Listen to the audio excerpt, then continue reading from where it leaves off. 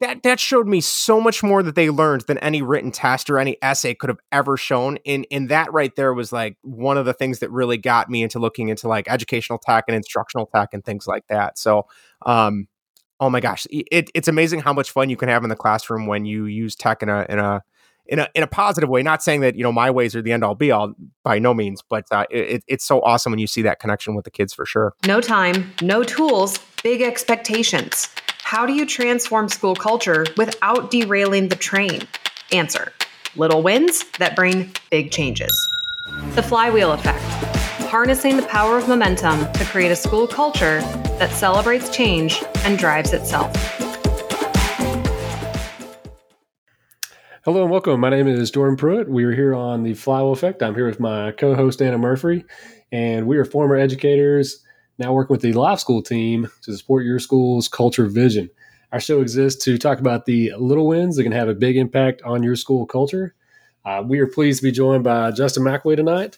And Justin is familiar with us. If you're familiar with our Live School blog, he's got multiple articles up there. He's got his own podcast. And you may not know, but he also produces this podcast. So we're making him work double time tonight. He's a guest and he's producing. So we're real happy to have Justin on. Justin, tell us a little bit about yourself. Sure. Well, first off, thank you guys for having me on. It's awesome to be on this side of the podcast now, getting to talk instead of being behind the scenes. So thank you guys. But I've been, this is my 13th year working in education. Where do I begin? Right now, my official role is I am a learning resource specialist, which is like a combination of a tech coach or instructional tech and a media specialist. So half the week I'm working in the media center. I'm trying to find new exciting things for the kids to read, new resources for the school district, things like that. And then the other half, I go from just school to school and I find new pieces of tech, new apps, new programs the kids can use to implement in the schools and make their learning a little bit more fun, a little bit more exciting. My background though, I started off as a sped teacher for about 6 years.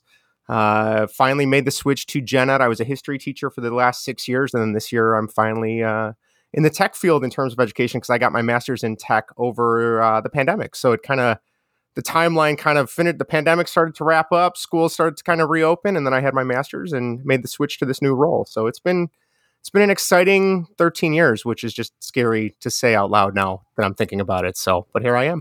So one of the things, and there's a couple of things, what reason we wanted to have you on.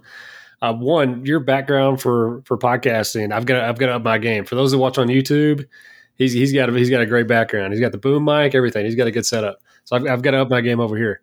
The other thing I want to talk to you about is being a tech coach in school. So one of the cool things about this show is we can have folks from all sorts of different roles on this show and talk about education, because those little wins that change culture, they come from everywhere. They come from all sorts of spots. And one thing I think is interesting in the last, maybe 10 years, Justin, the role of a tech coach has changed drastically. Like from the time I started in education, I don't know if the things you're doing was happening. You know what I mean? Like, I think that the role of that person was mostly like tech support. And now it's really a coaching role because of all the ed tech in the classroom. Can you talk about a little bit like how that's changed and opportunities that present themselves? Yeah. I'm still trying to think. I know my first job out of college was around 2010. And at that point, the school district I was working in, they still had a computer lab. Like the kids would get up, they'd go there once a week. Like it was part of the specials rotation. It was a big deal, sitting in the air conditioned computer lab.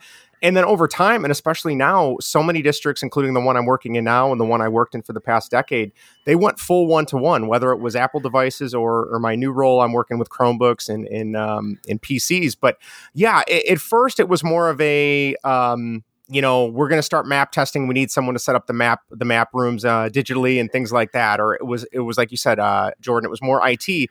Where now we're working in like the SAMR method, and we're trying to get teachers to fully embrace technology, in not a sense to replace the methods that work that are more pen and paper or more old school, I guess, if you want to call it that, but just being willing to kind of step outside their comfort zone. Because when it's successful, the kids are so much more excited, so much more involved.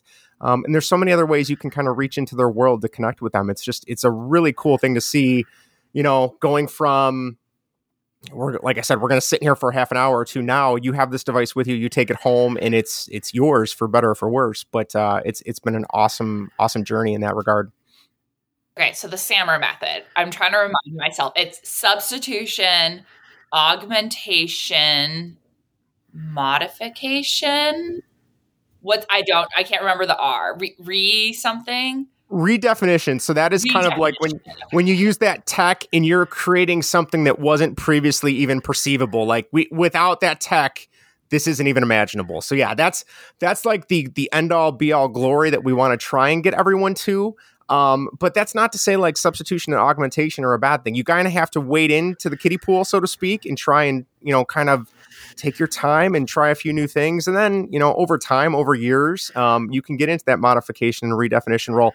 I know the district I work in now, the role I have now, they're just starting a big tech push with the tech coaches and with the learning resource specialists like myself. And the decree has been, all right, we're focusing on substitution and only substitution this year for everyone. So if you're someone who's been teaching for 25 years and the thought of this new tech is like keeping you up at night, this is perfect because you can take those baby steps until you feel like you have a win and you can continue forward.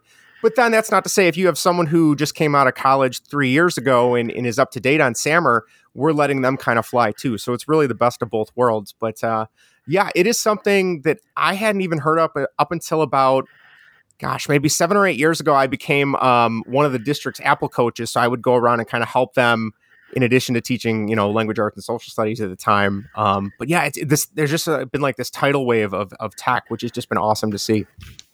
So I will say this because when I started teaching, I had a smart board that didn't work. It was just on the wall. And so I would use the whiteboard that it had been hung on top of. I would work around it.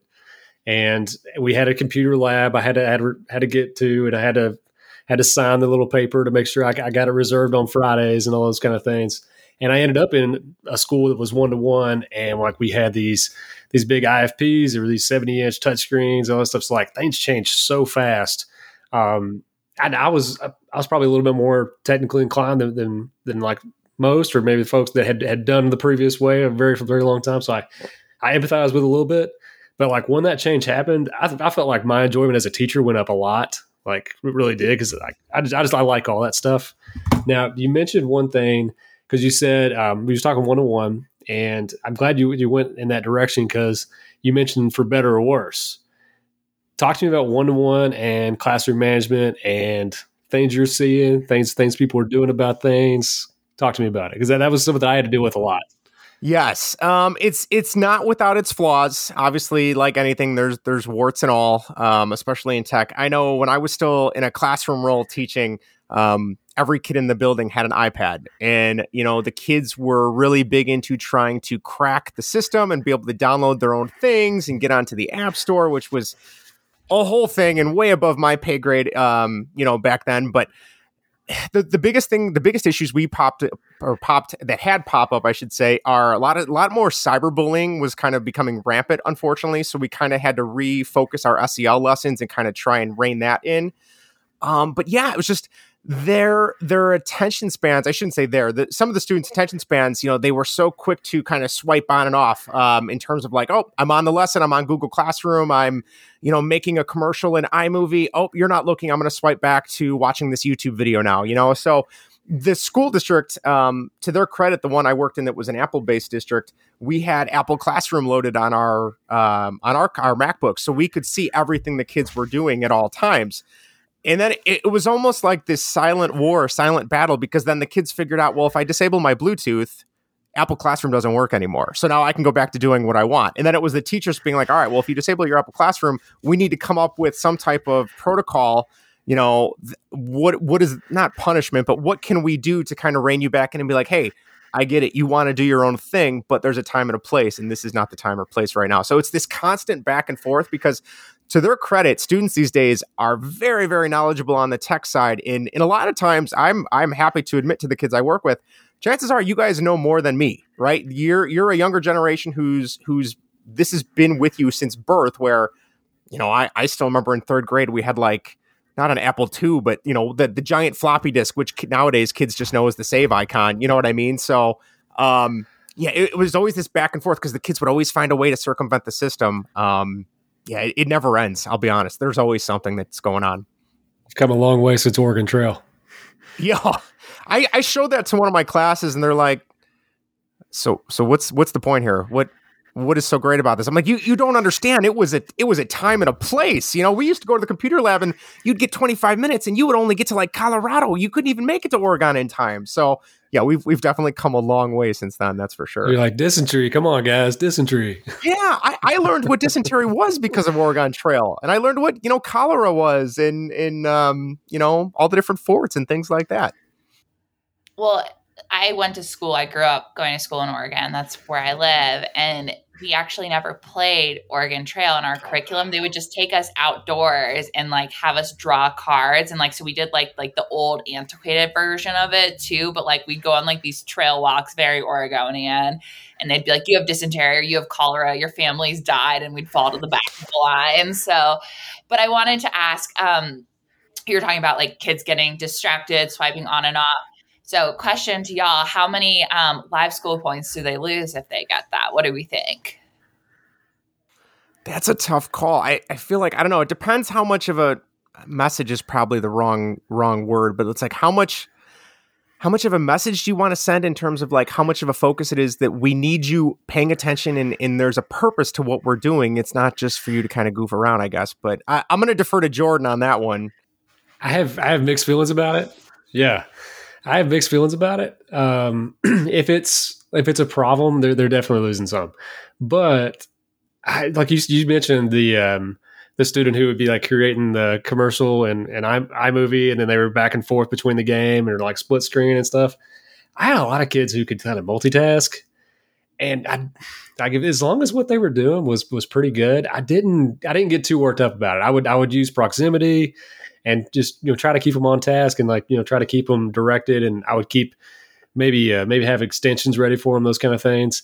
But I wouldn't get too excited about it because a lot of times those kids who were good at doing like the multi-screen stuff, like they produced a lot of the better stuff. So yeah, it's one of those things where I know, and this is where I felt like my SPED background kind of helped, is I would try and differentiate those project-based learning scenarios. So like, all right, I know you're going to get done early, but I'm going to add to yours specifically because I want to see what else you can do. I can kind of push you a little bit further.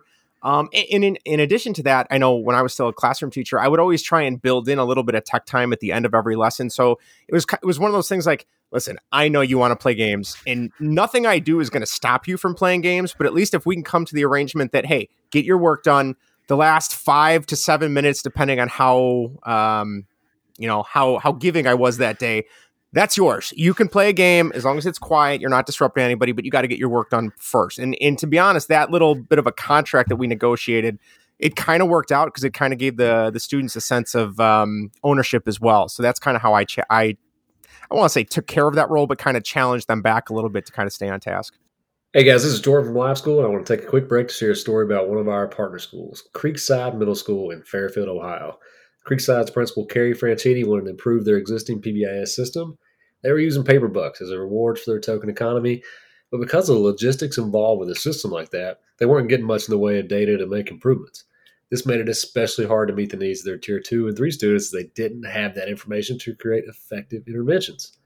So, how they solve that problem? Well, they improved the behavior at all those tiers by making Live School their Tier 1 behavior tool. It provided a digital platform that made recognizing good behavior, correcting the negative, and tracking all the above a breeze. Once the program was up and running last year, Creekside recorded over 30,000 behaviors that were not ODRs, distributed over 600 rewards, and the reports feature of the platform was read and used to make quality decisions over 20,000 times. If you'd like to improve student behavior and school culture in your school like Creekside, check us out at wildliveschool.com.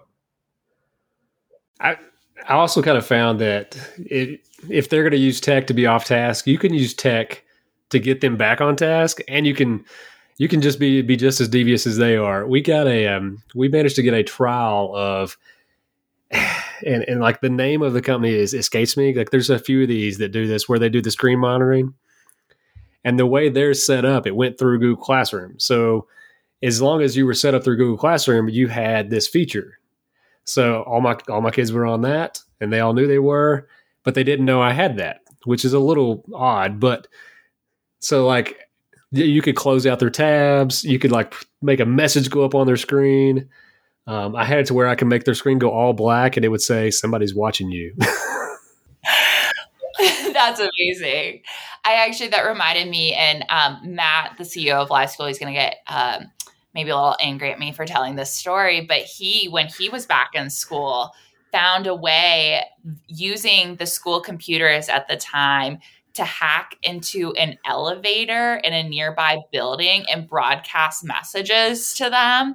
And so he did that for over a year. So sometimes now went on to, found a tech company. He was a teacher while he founded it, but sometimes this can be the start of a really interesting journey for kids too. So, good things can come from it, I guess. That's incredible. That is awesome for all the wrong reasons, but I absolutely love it. And I know for me, one of the things that I always try to do, and even in my current role, working with tech and pushing into classrooms with teachers, is when we do, I'm really big on project-based learning. I want to be able to have the kids demonstrate what they've learned, and I don't want them just to kind of regurgitate it back to me or, yes, I totally understand tests and quizzes have a place, but for me, I was really big on all right, let's do a la carte learning. So I'm going to give you 5 or 6 different project options, whichever one that you're leaning towards that maybe involves a hobby you have outside of school, or it's something that you really enjoy, that you have a creative aspect or creative component, you're going to pour that extra attention into it. And that was something that was really helpful. I know,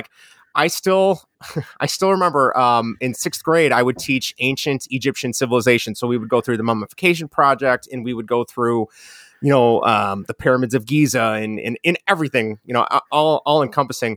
And I remember we did a tech project, and we were using GarageBand and a little bit of Audacity I kind of brought into the class too. And I had some kids who were really into music. They were the band kids, which I have a soft spot for because I was a band kid and, played in bands and stuff growing up. But they're like, can we make our own song about the ancient Egyptians? Is that okay? And I'm like, well, yeah, I wanted to make a Bengals reference, but I knew it was going to go right over their head. So I totally didn't do that. But I'm like, yeah, that's fine. I'm like, as long as whatever you use, no swears, because obviously middle school, you always have to kind of remind them. It's not like elementary where it doesn't even come to mind. And sure enough, I gave them 2 or 3 days to work on it. They came back, they made a full-on music video of them talking with props about, King Tut went through this and, in all these different situations. They made album art on Canva for their mock CD. They had background music. They ripped a version of, and I didn't even know the song at the time, but they ripped a version of Gucci Gang that had all the lyrics ripped out of it, thankfully, for my sake. Otherwise, that could have gone very badly. But they had the music playing in the background. They played the song, and then they had their album art on the screen. We had Apple TVs at the time with projectors. And I'm like, that's incredible. And these were kids that they're like, oh yeah, well, we really like music stuff. So we figured we'd tap into that. And I'm like, that showed me so much more that they learned than any written test or any essay could have ever shown. And that right there was one of the things that really got me into looking into educational tech and instructional tech and things like that. So, oh my gosh, it's amazing how much fun you can have in the classroom when you use tech in a positive way. Not saying that, my ways are the end all be all by no means, but it's so awesome when you see that connection with the kids for sure. Well, and you gave some good examples there. The key takeaway from that is student voice and giving a little bit of choice to what they're doing. Now that is easier said than done. It takes a little bit of courage as a classroom teacher because you got to figure out how to grade all this stuff, and you got to kind of cross your fingers it doesn't go over a line and all these things. But if you're willing to do those things, kids are going to be more engaged, they're going to be better behaved, and the learning is going to be way, way up there because they want to do it. Right. Yeah, it definitely, after a couple of those types of situations, that's kind of what I shifted gears towards. I mean, like I said, we still had a test to kind of make sure I had some hard data I could point to my administrators and to the district and stuff. But yeah, just seeing them excited to come in and be like, all right, today's a work day. Oh, that's awesome because I just want to work on this so badly. Or can I take this home and work on it? As a kid, I never wanted to take stuff home and work on it. That was the last thing I wanted to do. So when you can make that connection, and it seems like a lot of those connections are made with that tech in between you and the student, it makes it such an exciting time to be in education. What would you say to an educator or an administrator who was hesitant to use tech in the classroom? To me, it's all about baby steps. Taking your time. For example, I went into a school today, and the teachers were relatively new to tech, and they said, we usually do this poster activity, but I want to substitute it. I'm like, okay, awesome, I got you. We're good to go. So I came in and we did a full-on lesson all about Canva, which I know Anna is amazing on Canva, making all the slides and things that I use for all our videos and stuff. So she is far and above. She should have been teaching the class today, not me. But it was great because the teachers had never seen Canva before, minus some of the commercials they saw on TV now. And I just kind of, I walked in, I said, all right, guys, we're going to do infographics today on, today was World Gratitude Day, and there was a push in our district to kind of play that up. So I said, all right, we're going to do infographics about World Gratitude today. Here's what Canva can do. You want to put videos in, you want to put animations in, you want to put, you want to modify your font with cool effects. You can do all those things, but the ultimate goal is you got to make sure you have information that's relevant to the topic at hand. And after about 10 minutes of giving them the basics, they were like off and running. And the teachers kind of looked at me and they're like, oh, this is so cool. Like this is implementing tech in the building. I'm like, yeah, this is all you have to do. Like get a basic understanding and we can totally start to substitute things when there's a time and a place for it. So again, just, you don't have to have like this glorified, huge, ultimate project that you're trying to aim for. Start small, work your way up, and go from there. And like I said, going back to a little bit of our earlier discussion, when that kid buy-in is there, it makes you want to keep going so much more. Even if you're not a tech person, just seeing how excited they are, it really drives you. And I was going to say, like, this is just a lesson for rolling out any strategy in general, that the power of you showing up in that classroom and leading that so that teachers can see it. I mean, this goes for anything in any organization, but especially in schools. I mean, I remember when my admins would come and say they wanted a new approach being taken. And I was like, okay, I have 20 students in front of me. I have no room to fail right now. Like there's just the thought of it. And I'm an anxious person. So there was a spiral, but I was like, there's just no way I can do this. So if they had showed up and gone through that process and allowed me to see it and made it click for me by seeing how powerful it was for the students, I just think like that is such an amazing way to approach change within a school building. Yeah, it's funny that you say that, Anna, because I know, I try to set up weekly appointments with these teachers to go into the different buildings. And the one teacher in particular today, she had emailed me a couple times. She's like, all right, you're sure you know how to do this, right? Like, I don't need to be able to, I don't have to run this. Because I don't know anything about Canva. You're sure we're good on this? And I'm like, yeah, we're good. I got you. I don't know the most about Canva, but I'm like, I know enough that I can get the kids running. And then really you kind of hand over that gradual release, the GRR method and stuff like that. You hand over the release to them and it's like, all right, you guys are now in charge. I'm just kind of a resource, as opposed to that, age old, like sage on a stage mentality, which that used to drive me nuts as a kid. I was like, let me go do my work. Leave me alone. Quit telling me what I need to do. And then it kind of empowers the kids too. That email, that you sure you know how to do this email, I can like feel the anxiety in that email. Like, because that's the worst feeling in the world. It's like when you've got a class for 90 minutes and the thing you're supposed to do doesn't work. That's the worst. There's that is the one downfall I feel like with tech. In there's been so many times I remember my old classroom was in a really spotty Wi-Fi zone in the building. So every day I'd come in and I'd kind of like, I'd be like, all right, we have a big lesson today that I need the Wi-Fi. And you kind of like saying a little prayer to yourself, like, oh God, I hope this doesn't go out. But the one thing I have to stress is if you are going to start implementing tech, you kind of need to have that A, B, and C plan ready to go, because there's always a chance the Wi-Fi could go out. You might have a kid come to you that doesn't have their device charged and they don't have a charger. And what if your charger is already being used by a student? And being able to differentiate, like, all right, well, you don't have your device, but here's a version you can do, that can kind of get you going in the right direction until your device is back again. But yeah, having a backup plan for all scenarios is probably the one downfall if you're going to implement a lot of tech into the school or into the classroom. This is it's a silly, like, easy thing, but I had like 5 extra Chromebook chargers, and like that saved a mini lesson. But you have to get over some of your structures have to be, you have to work around. So like my plugs were all around the room, but they weren't where the desks were. So like you're just going to have, like, you start with like, all right, you got to bring it in charge, all this, but you're going to have to work with them. You're going to have to go get that thing plugged in so we can move on. You know what I mean? So don't like paint yourself in the corner with like rigid structures. Be a little flexible and be able to think on your feet a little bit, and you can work around most things. Well, and there were situations too, like, some years, depending on our resources and things, it was like, oh, well, do not tell the kids we have extra chargers because we need those for X, Y, and Z. And it's like, yes, I get that. But if I want them to be successful in my classroom, and if I have like 3 extra chargers that I've somehow accrued over the years from, wherever they've come from, I'm going to pass them out. Like you said, Jordan, or I'm going to have charging stations throughout the room because, ultimately they're here to learn and I want them to have a good time too. And if that's going to be something that enables that potential, I'm going to give them that, like you said, I think it's definitely have to be flexible for sure. The, when I first started out, I talked about kind of my progression through tech, I would find pencils laying around the room all over the place the first couple of years. And they just kind of started showing up. And I always heard these stories like kids get in trouble for pencils. And like, why would they get in trouble for pencils? They're laying all over my room. I found them every class period.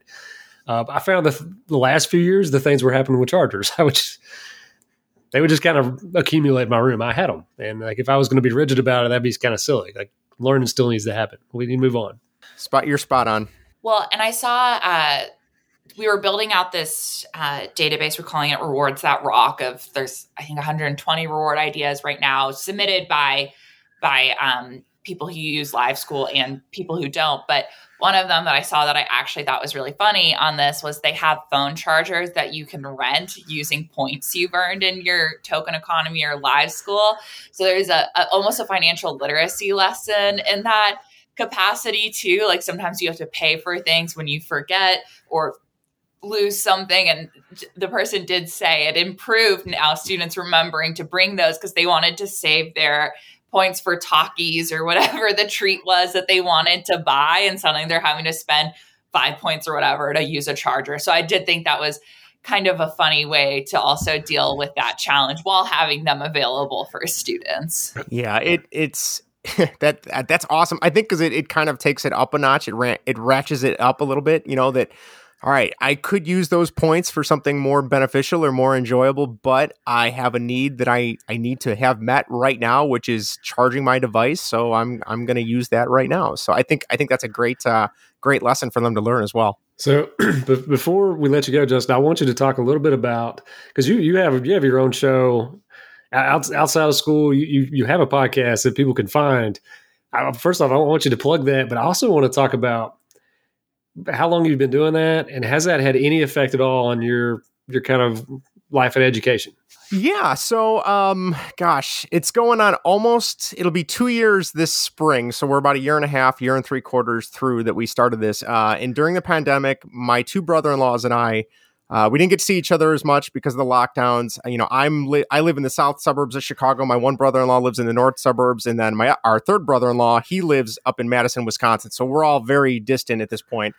And we just kind of missed hanging out and talking and seeing each other at family parties. So we kind of got together and, I was learning Zoom because we were doing online learning at the time. And I'm like, you guys just want to do a Zoom call? And, I'm like, I guess we could record it. I go, you think anybody would want to listen to 3 goofballs from like the Midwest that I know I have a really strong Chicago accent. I apologize in advance to all our listeners.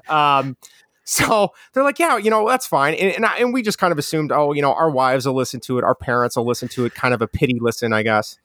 And for some reason, it kind of took off a little bit. And then within a couple months, we got picked up by a podcast network and they were making like a merchandise line for us. So like we still have like hoodies with our logo and our stuff on it, which still blows my mind because we're not very big. We're kind of, just our own little thing. But yeah, so we love sports. And all 3 of us have a passion for baseball. I like baseball, but I grew up playing ice hockey, and the other ones all grew up playing other sports. But we all love baseball because we are lucky enough or cursed enough to have 2 baseball teams in Chicago.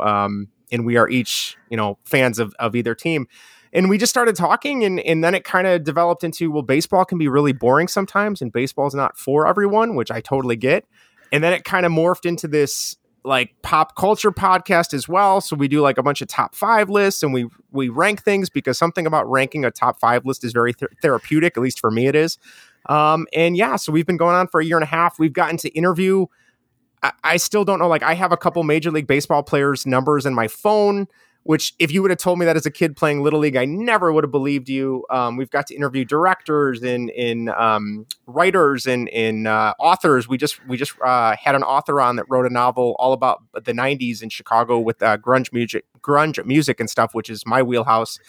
So it's been crazy. It's been an absolute whirlwind. So yeah, I can't even begin to say how much I love it. It is a major passion project that hopefully someday I can turn into like a full-time gig. In terms of how it's related to education, it has been kind of cool to try and kind of dip my toe into podcasting for my students. One of the things I've tried to work on is, prior to leaving the classroom and going into a more specialized role, was kind of playing with the idea of like, can we make podcasts for our students to help them study? Like if can I make my lesson for you and then put it on a podcast and give it to you? Which is something kind of going along with like a flipped classroom. The one downfall I will say, because our network kind of tries to promote us and they use our real names, I have had students find it. And it was kind of the funniest thing because, we don't say anything there is no controversy. I mean, there's nothing bad or negative on there, but they're like, you have a podcast? Well, what do you talk about? Well, why do you have a YouTube channel?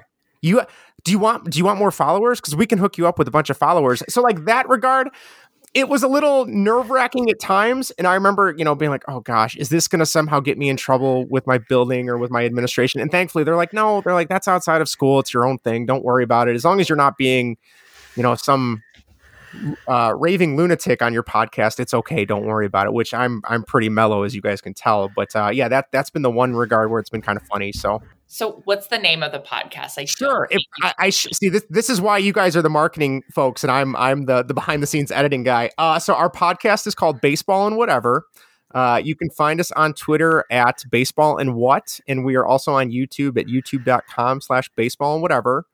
And yeah, so we split it up into two segments. The first segment is usually us talking Chicago sports, which all of them are awful, unfortunately, especially if you're a Bears fan. Wow.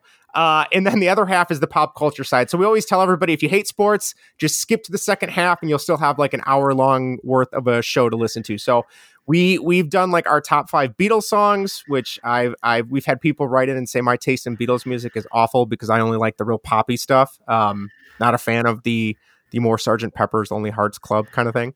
But yeah, we've done that. We've done a lot of music. We've done TV shows and we've done movies, and we are still video game nerds, even though we're all in our mid-30s with kids. We still try and find time to play video games. So we'll do podcasts on video games. We try to all encompassing pop culture. So it's been an absolute blast. Well, that sounds awesome. And you don't have to do a preface on the video games. I was looking at a Nintendo Switch today for my daughter, but mostly because I want to play with my daughter. Yeah. There's nothing wrong. And, I will say I don't get to play as much now because I have a 11-month-old upstairs right now that I know my wife is going to be putting to bed pretty soon. But it is kind of cool when, I start my like get to know activities with my students, whether it was in the classroom or in this new role. And halfway through, I'll be like, all right, guys, I am probably one of the only teachers in the building, but I still play video games. And they just go absolutely nuts. And, then there's like 5 minutes of asking them they want to ask me my username, which I never give them because that just seems like a major pain in the butt down the road. But there's that connection then when they come in, they're like, oh, did you see, with the Switch, like, oh, there's new Mario Kart tracks. I'm like, I did see them because when my daughter went to sleep, I was playing them. So yeah, we can have that conversation. And I think they kind of buy in a little bit more to what you have to say when it comes to the actual education piece too. So it's an awesome component. So yeah, that's an easy in. Yeah. I was going to say, before we let you go, I just want to proposition you on something. We are working on designing some live school t-shirts.